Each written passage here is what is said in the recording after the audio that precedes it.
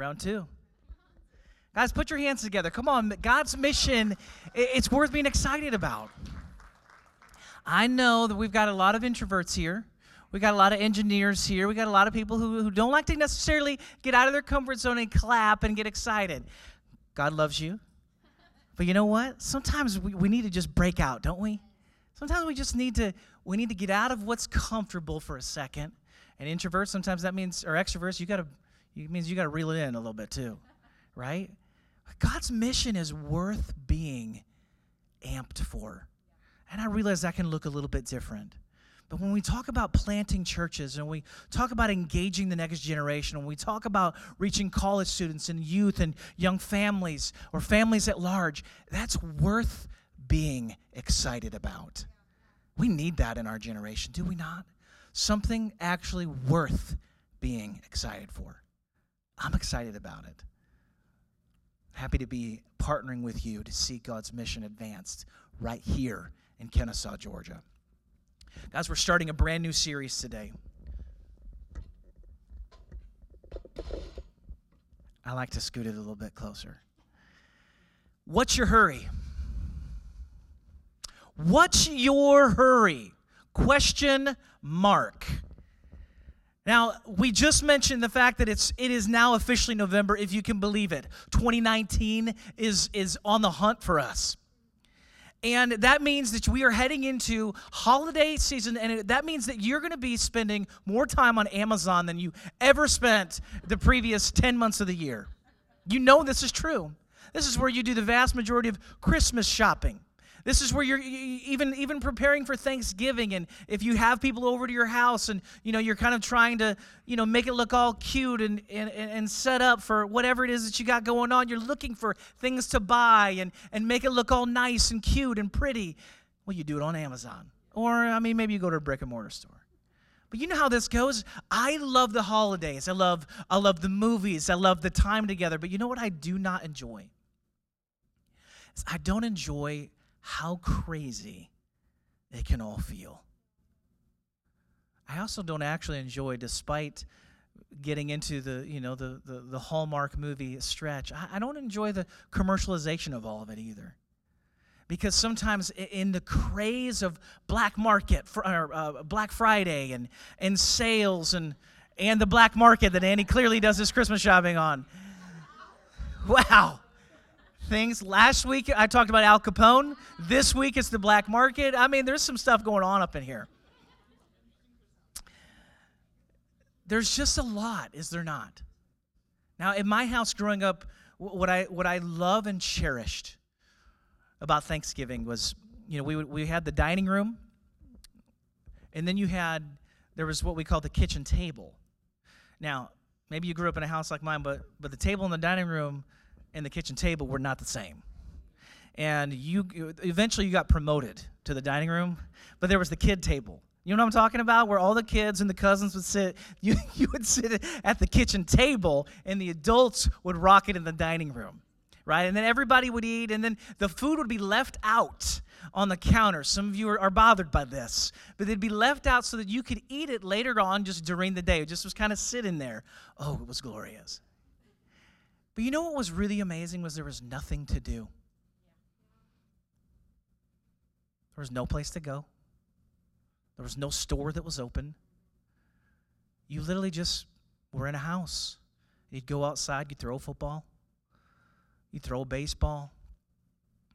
You'd sit in the family room. You'd maybe watch a football game together. Maybe get out some board games or a puzzle. And you would just spend time together. And 2 or 3 generations ago, they would probably look at that and think, my gosh, you're doing so much, right? But for us now, the world that we live in, it is moving at such a pace and such a clip. There was no phone for me to look at back in the day. If I wanted to play a video game, you had to go to an actual location and sit somewhere, right? All these things that now everything exists in the palm of your hand. And you know what can happen is life can feel very rushed. It can feel very hurried because, after all, when everything exists in your hand, everything now can beckon to you in 0.1 second. Ministry needs, church needs, family needs, work needs, shopping needs, apps that are going off, apps that are telling you how much time you spend on your phone. You're on your phone feeling ashamed about being on your phone. I mean, there's so many things happening, and it's very easy to live a life that's just hurried. Not just busy, but a hurried life.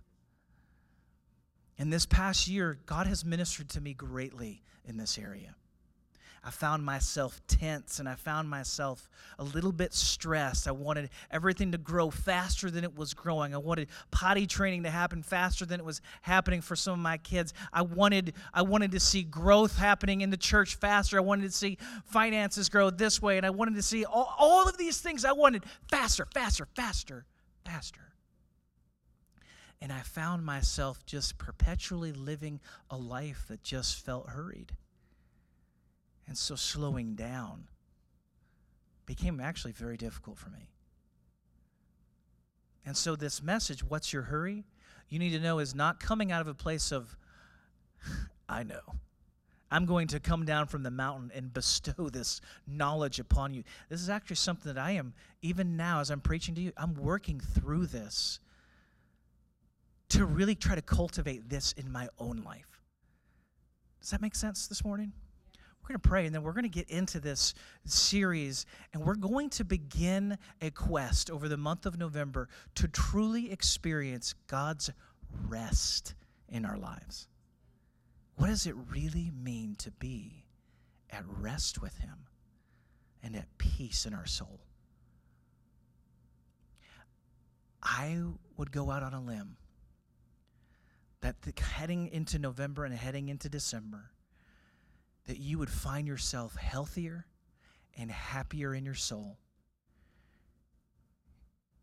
if you prioritize getting great rest with God.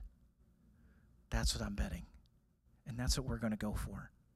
Father, be with us, even as we take the next few weeks and we talk through, Lord, this thing, God, that God seems ever elusive to us. Lord, would you help us to truly be anchored to you and your presence and find rest? It's in your name that we pray, amen.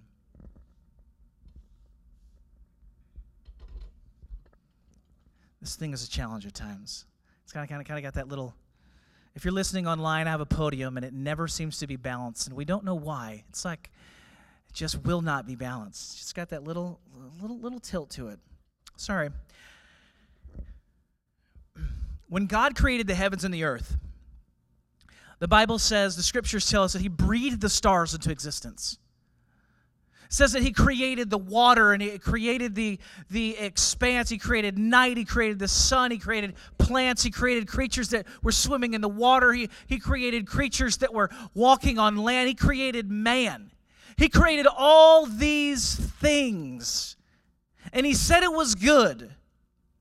He saw man, and he did recognize that, you know what, it's not good for man to be alone. But by and large, creation was pretty amazing.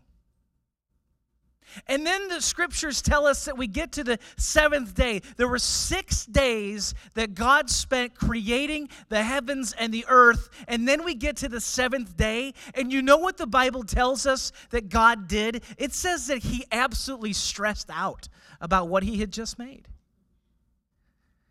He was freaking out about it. How am I going to keep this in order? How am I going to keep this world spinning? It says He was biting His fingernails, pulling some of His hair out. He was stressing, anxious, wasn't He? No, He wasn't any of that. He didn't have to find coping mechanisms. And hear me, church. Last time I checked, the challenge of creating the entire world is a pretty large task. Then the task of keeping that world operating, as in like planetary orbits, gravity. That's a big deal. And yet, God holds it all together. And on the seventh day, God wasn't stressing. He wasn't freaking out. And he wasn't figuring out how on earth he was going to get more time to get the job done. It says that he rested. Genesis chapter 2, 1 and 2. The scriptures tell us this. Thus the heavens and the earth were completed in all their vast array. By the seventh day, God had finished the work he'd been doing. So on the seventh day, he rested from all his work. Then God blessed the seventh day, and he made it holy, because on it he rested from all the work of creating that he had done. God actually took a day and rested. Now, I realize this is going to come, this is going to feel to some of us like a kick in the jaw. Because even as I begin to describe this culture, it can feel impossible, especially to a Western set of ears. But God wasn't figuratively sending emails on his day of rest. He wasn't running around at a breakneck pace, dropping kids off at 14 birthday parties and a bounce house here and this and there. He was resting. Now, hear me, because I realize that all of a sudden the things start coming up. Hold up, right? I realize there's absolutely nothing inherently wrong with having activities on a day off. But can we just agree that we are a culture that doesn't have any sense of moderation when it comes to activity or things that we're trying to do, or our children and what they're engaged in? Let's just call it like it is. It's madness. And I understand this as well as anybody. But what did God do? He rested on the seventh day, and he calls that day holy. Meaning that day is set apart. The word holy means to be set apart. It's not to be like every single other day that you have. It's not supposed to be. You're supposed to have time with God and time with his presence. So this is what God says, and this is in Genesis chapter 2. And then we get to Exodus, so the next book of the Bible. And instead of just, this reading about creation in Genesis chapter 1, now we're getting to this moment where Israel has sinned, and they've been imprisoned by sin, by Pharaoh, and they've been slaves in Egypt, and they finally have experienced their freedom. And they have left Egypt, and they're heading to the promised land. If you maybe are familiar with the scriptures, if not, just buckle up with me for a minute. We have God's people who have been oppressed by the enemy. They have finally, after decades and decades and hundreds of years, been released from slavery and are walking to a land that God says they are going to possess, called the Promised Land. And as they are waiting at one of their many stops, Moses heads up the mountain and he receives the 10 Commandments, which was God's law for his people. And we'll just read a couple of these because, well, after all, it is the 10 Commandments. You shall have no other gods before me, etched in stone. You shall not make for yourself any graven image. You shall not misuse the name of the Lord your God. Honor your father and mother. You shall not murder. You shall not commit adultery. You shall not steal. You shall not give false testimony about your neighbor. You shall not covet. And I skipped one because oftentimes we don't think about it as being this big deal.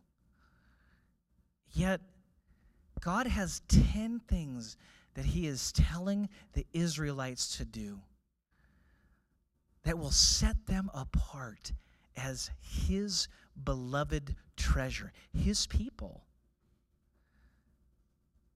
And what does he remind them to do and create a law for them to do, in addition to not murdering and not committing adultery and not lying and not stealing. He says, keep the Sabbath holy. Of all the things that God could tell his people, this is seriously what you're going to take the time to do? Of all the room that you've got on that tablet of stone, you're going to take time and give dedicated space to this commandment of honor the Sabbath and keep it holy. In other words, this day of rest is essential, and it is so important, not only for your health, but that you would be recognized and set apart as my people. Exodus 20, verse 8 through 11 says, remember the Sabbath day by keeping it holy. 6 days you shall labor and do all your work, but the seventh day is a Sabbath to the Lord your God. On it you shall not do any work, neither you, nor your son or daughter, nor your male or female servant, nor your animals, nor any foreigner residing in your towns. For in 6 days the Lord made the heavens and the earth, the sea, and all that is in them. But he rested on the seventh day. Therefore the Lord blessed the Sabbath day and made it holy.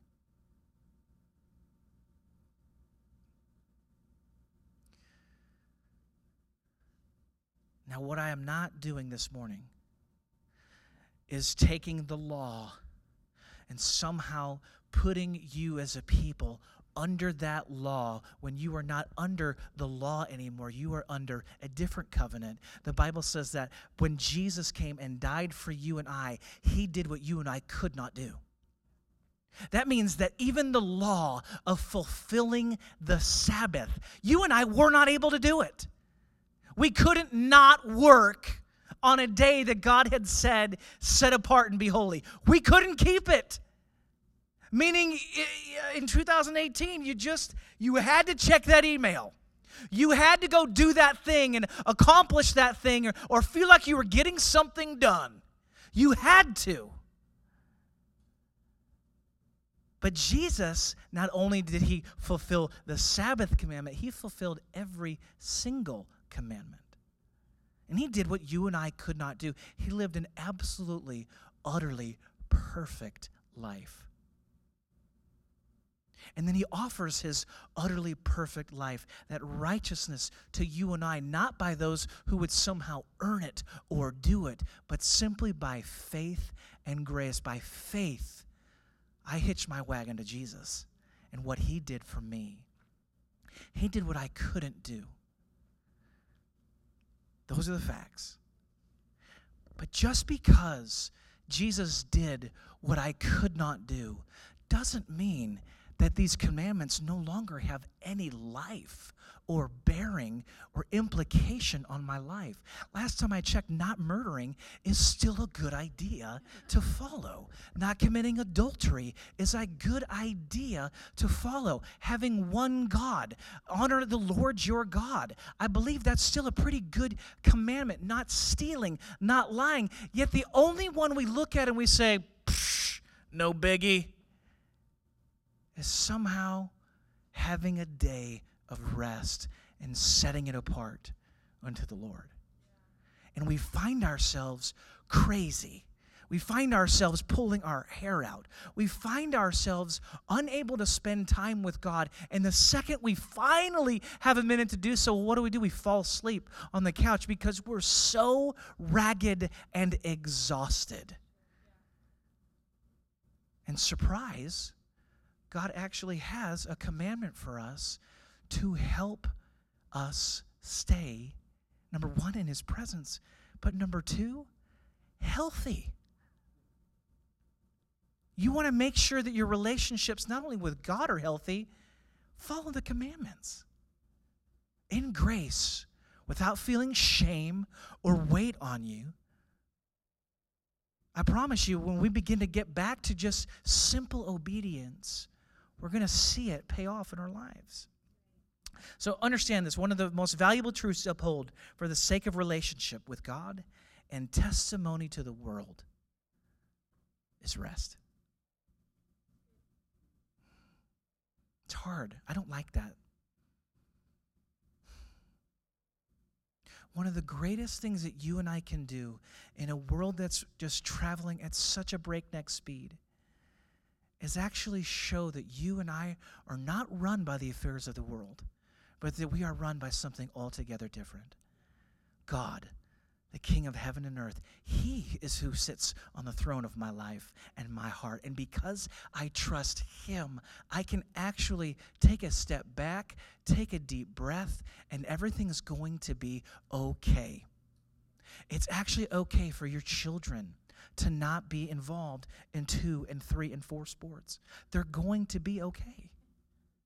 But because the world tells you that they have to be, you're depriving them if you don't.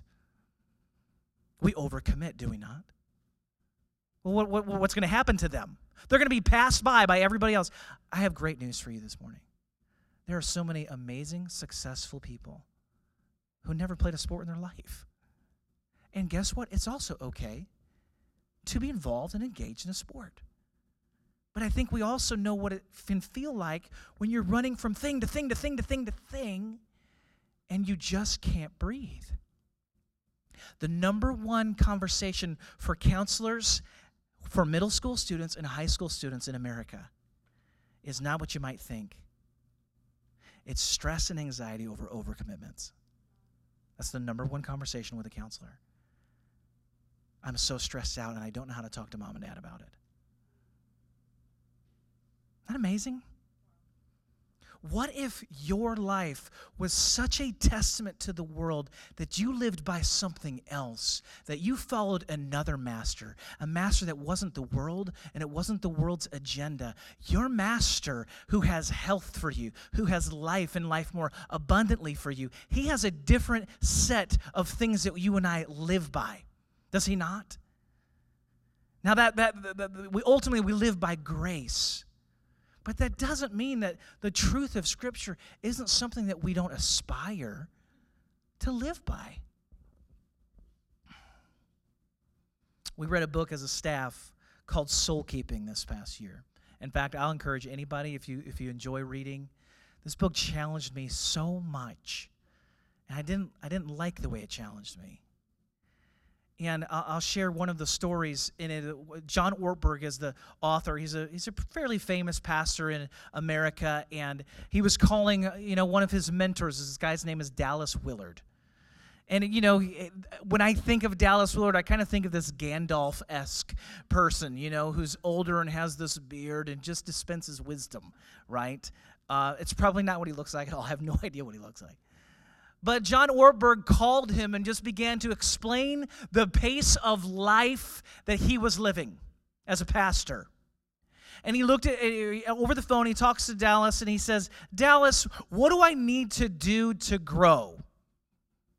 He's talking about kids, he's talking about activities, he's talking about all the engagements at school, he's talking about pastoral needs, he's talking about preaching, he's talking about missions, he's talking about all these things. But in all of this, I don't feel like I'm actually growing. So what do I need to do to grow, Dallas? And he describes it in the book. He says that there was just a lot of silence, long pause. Are you there? And Dallas says to him, you must ruthlessly eliminate hurry from your life. And John said, great. He wrote it down, and he said, okay, good. What else? That is great advice. What's next? Let's keep the train going. He says, long pause.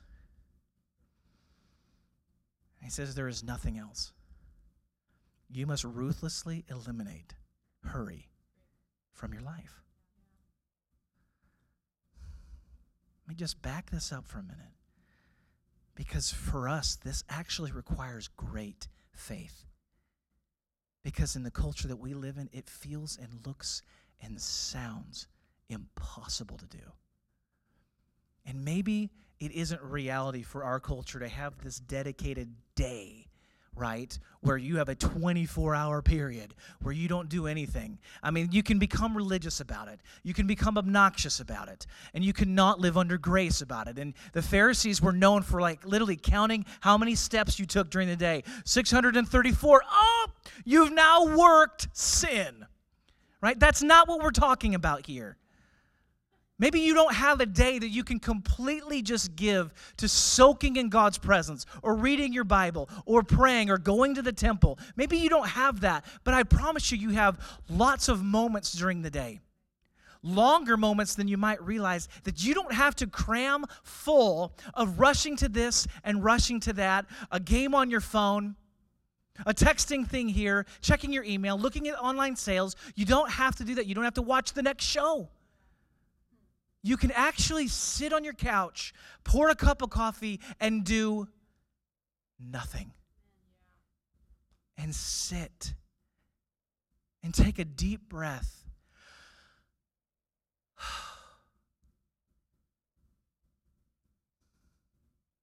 And just thank God for who He is.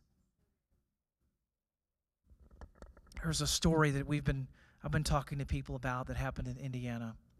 It's just a tragedy that took place, I think this past week, I can't recall, where, a young person that was driving a car didn't stop at the bus stop as kids were getting on this bus or getting off the bus. And you know how the bus has the little stop sign that folds out? Well, somehow they miss it and they weren't paying attention. And they ended up hitting 4 kids, but 3. 2 were brothers and a sister, and 3 of this family all died right there on the scene. And I couldn't help but get emotional reading the account of this story. The amount of lives that have just been torn asunder and ruined. My first thought was, how could you do that? And then I read another article that was posted that reminded me, how is it this isn't happening more? In other words, am I really that different from that person that was driving that car? Could it not have happened to me? Am I not the person that's constantly rushing out the door to the meeting, rushing this, giving myself no margin, just rushing and hurrying and rushing and hurrying and rushing and hurrying? That could have been me, just as easily as it could have been you. Trying to get to your next thing. I know myself. I know what it's like. Put on your shoes for the love of God. Let's get out the door. And you're pulling your hair out with kids and you're just thinking to yourself, God, right? Hurry. And you're just, it's like herding cats to get out the door and in the car and buckled. And, you thought you were giving yourself more time, but the reality is you weren't. And then you're rushing the kids to make up for it. You finally get them in the car and then you're down the road and you're just trying to make up for it. It's a yellow light, right? I'm not going to slow down. I'm going to make it through the light. And away you go. We know this well because our van was just totaled. Amy was sitting at a traffic light. Every airbag deployed on the left side of the car was totaled. 3 of the kids in the car. She was hit by not 1 vehicle, but 2. And the reason for it was a yellow light that someone was trying to rush through rather than slow down.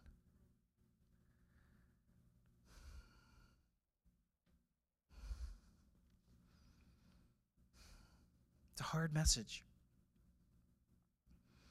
One of the most valuable truths to uphold for the sake of relationship with God and testimony to the world is rest. God wanted His people to be set apart. He wanted them to be holy.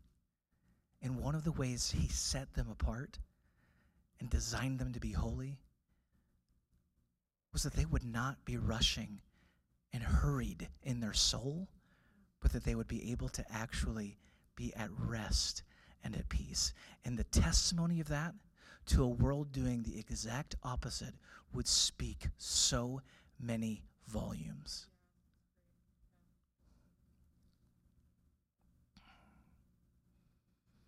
For most of us, our great danger, your danger this morning is like mine. It's not that you're going to grow into this place in your life where your soul is so dark and there's such a black hole of pain and misery that you reject Jesus and you choose not to believe Him. The real danger for you and I living in the world that we live in is that we're so busy and that we're so hurried that we actually lose the sense of having a true relationship with Jesus. We understand him as a Savior who has positionally saved our heart and our soul, but we don't actually know him as friend. We do not have relationship with him. That is our greatest danger. And so we are a people, a generation who speaks about God, but doesn't actually have the relationship to back it up. I've done that. Mark 6:30-31. We aren't the only ones, might I add. Listen to this. See if it doesn't sound familiar. The apostles gathered around Jesus and reported to him all they had done and taught.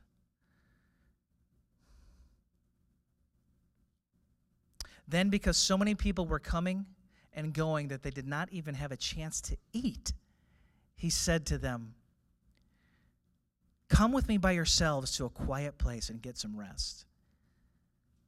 I don't read this and think, wow, this is amazing. What biblical truth. And somehow my life is reoriented. Like when you read an account of Jesus performing a miracle, wow, now that's something to write home about. But here Jesus is saying something so simple to his disciples, but I'm telling you right now, this is a litmus test for you on whether or not you are living a hurried life. So many people were coming and going. How is your life defined? Are the defining moments for you always the coming and goings? Is that what your life looks like? Just a series of coming and a series of going, and I'm, just in and out and in and out and in and out. If it's nothing but coming and going, and there's never a moment of just sitting, stopping, enjoying, then you are probably in danger of living a hurried life. It says that they didn't even have a chance to eat. You're probably living a hurried life. If you have to live by fast food 3, 4, and 5 times a week because you're on the go all the time. Do you ever think to yourself, my gosh, what did people do 60 years ago, 50 years ago? I think to myself that way. How did they have children? Well, they had farms and they grew their food. And they would sit around a table and they would eat it. If you read any books on social anthropology and things of that nature, they talk about one of the greatest deteriorations of Western society is the inability to sit around a dinner table and eat food together.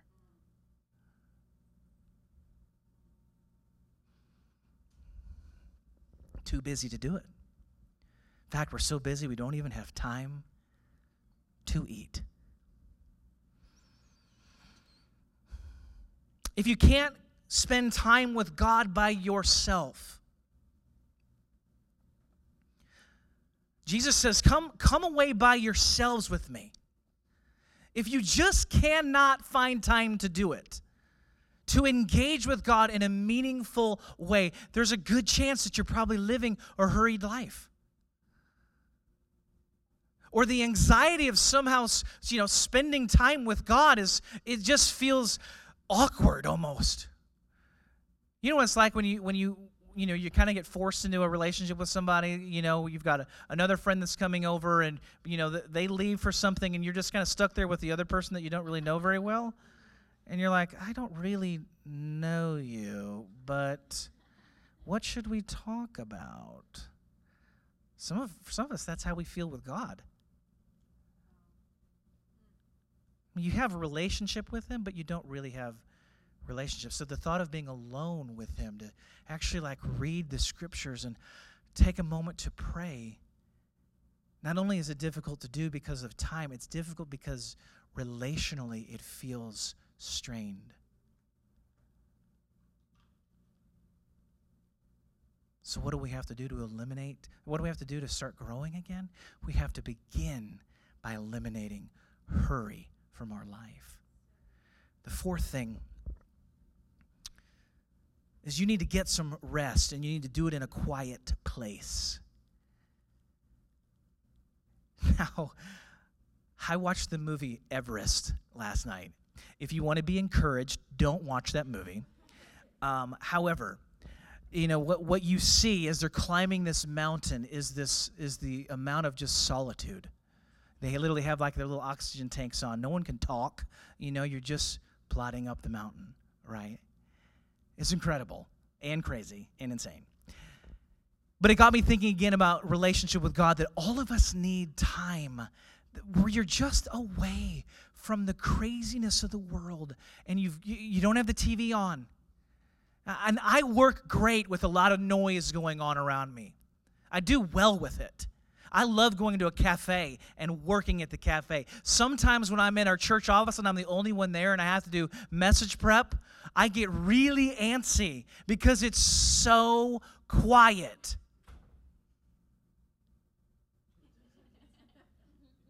But hear me. When it comes to your relationship with God, how are you going to hear from Him if you can't stop hearing everything else? If I'm going to have a great relationship with Amy and I'm going to talk to her, well, guess what? At some point, I've got to get in an environment where I can actually hear what she's saying to me.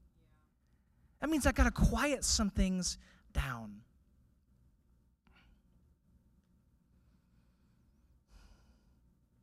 By the way, I'm not going to give you all the answers this morning. I originally tried, and then I felt God saying, why don't you do what you're actually preaching to everybody do? So I'm trying to rush through this and take your time. Take your time through it. Which means you're going to have to come back each week or listen to the podcast. When we first started the church, we were doing so much.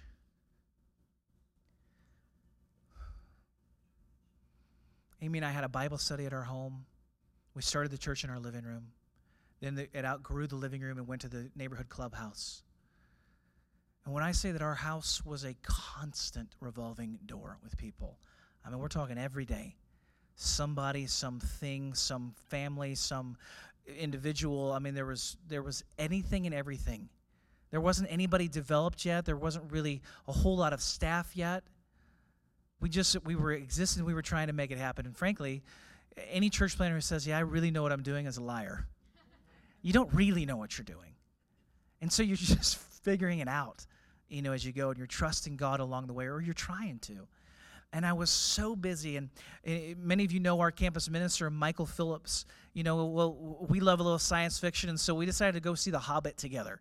And The Hobbit is like a Lord of the Rings movie, and so it was out several years ago. And so we go to this movie theater, and I was been going, and I got my popcorn and my Coke, and I sat down, and the lights went down, and it was quiet for a moment, and I actually found myself struggling with having a near panic attack in the movie theater because I hadn't stopped in so long. The pace of life was so crazy. And I found myself fighting tears, and I didn't even know what was happening to myself. And I left the movie theater after the movie, of course. And afterwards, Amy and I are talking, it was a couple weeks later, and I'd come down, and I'm standing at the, kitchen island, and she says, honey, are you okay? And I said, I'm fine. And my body betrayed me because I literally had tears streaming down my eyes. And I literally didn't know what was happening.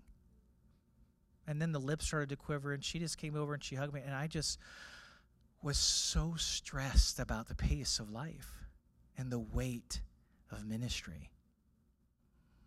Ministry that I wasn't designed to carry. I wasn't supposed to carry. Yet I found myself unable to let go. I didn't know how. And I'll say this to you, a busy life, being busy hurts your relationships, but a hurried life hurts your soul. And that's where I found myself, where my life was so hurried that the place that was paying for it wasn't just relationships, even though a relationship can only go so far when you find yourself busy all the time. But understand, it's okay to have seasons where you're busy. That's going to happen.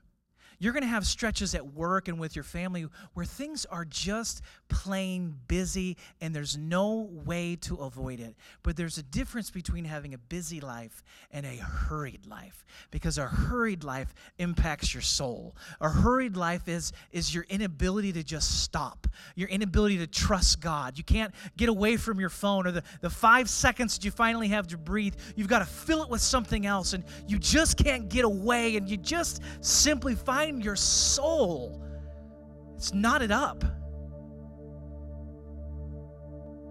And that's what a hurried life does to us. You don't just pay for it in your relationships, you pay for it in your soul. And I was paying for it.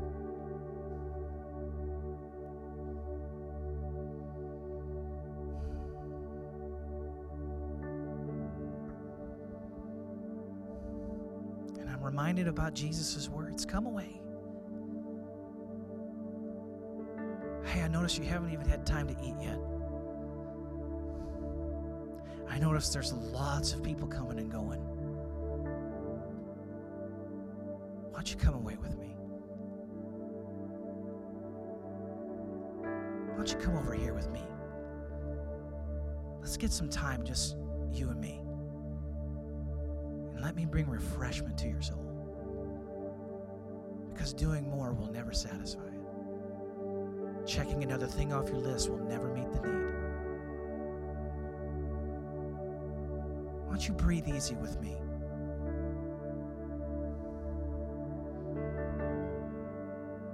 Why don't you give up on the way the world operates and start living the way I want to teach you to operate?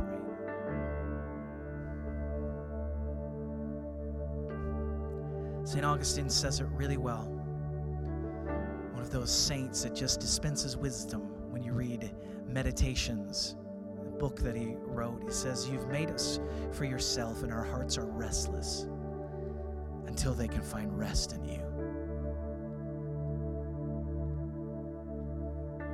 One of the reasons we go from thing to thing to thing to thing to thing, and we fill every waking moment with an activity and with a thing, is because what we're ultimately searching for, only Jesus can provide. The reason we find ourselves so hurried is actually because distrust has rooted its way in there somehow. And we're trying to find soul satisfaction in something other than being at rest and at peace with Jesus Christ. And your soul will never find rest until it finds rest in Jesus. You'll just keep doing, and you'll keep going, and you'll continue to find your soul hurried. And then you'll take it out on the people around you, which is what I did. What's your hurry?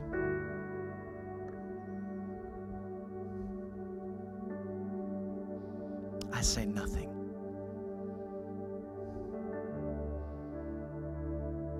If there's anything that I want to rush to get to, is it not Jesus and his presence?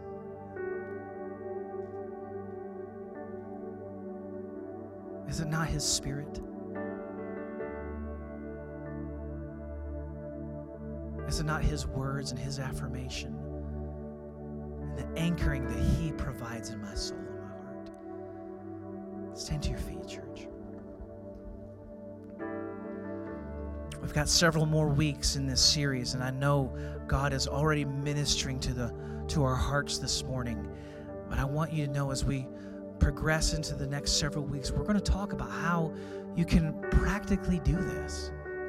Because in a world that is assailing you to do the opposite, it's hard to figure out how to do it.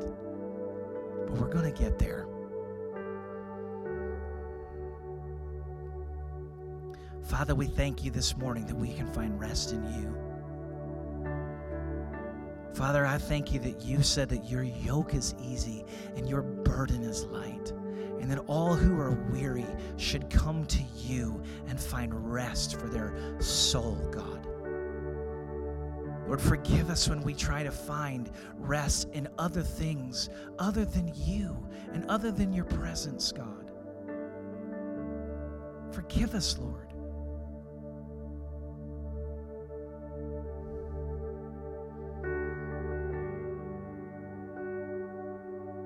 Lord, this morning we just stop. We let our souls recalibrate today.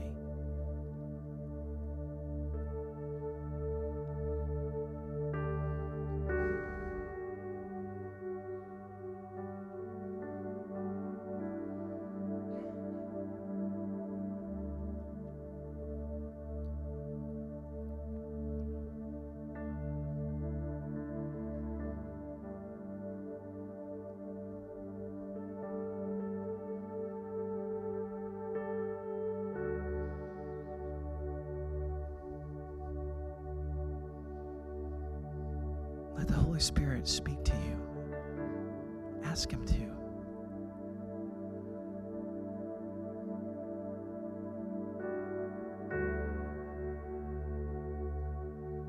Say, God,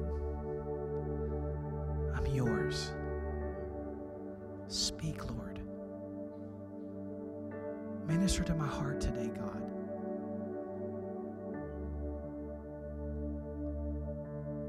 I choose to stop and find rest in you today, Lord. Forgive my wandering heart. Forgive me for not trusting you. Forgive me for trying to be like everyone else. I trust you today, God. And my soul finds rest in you.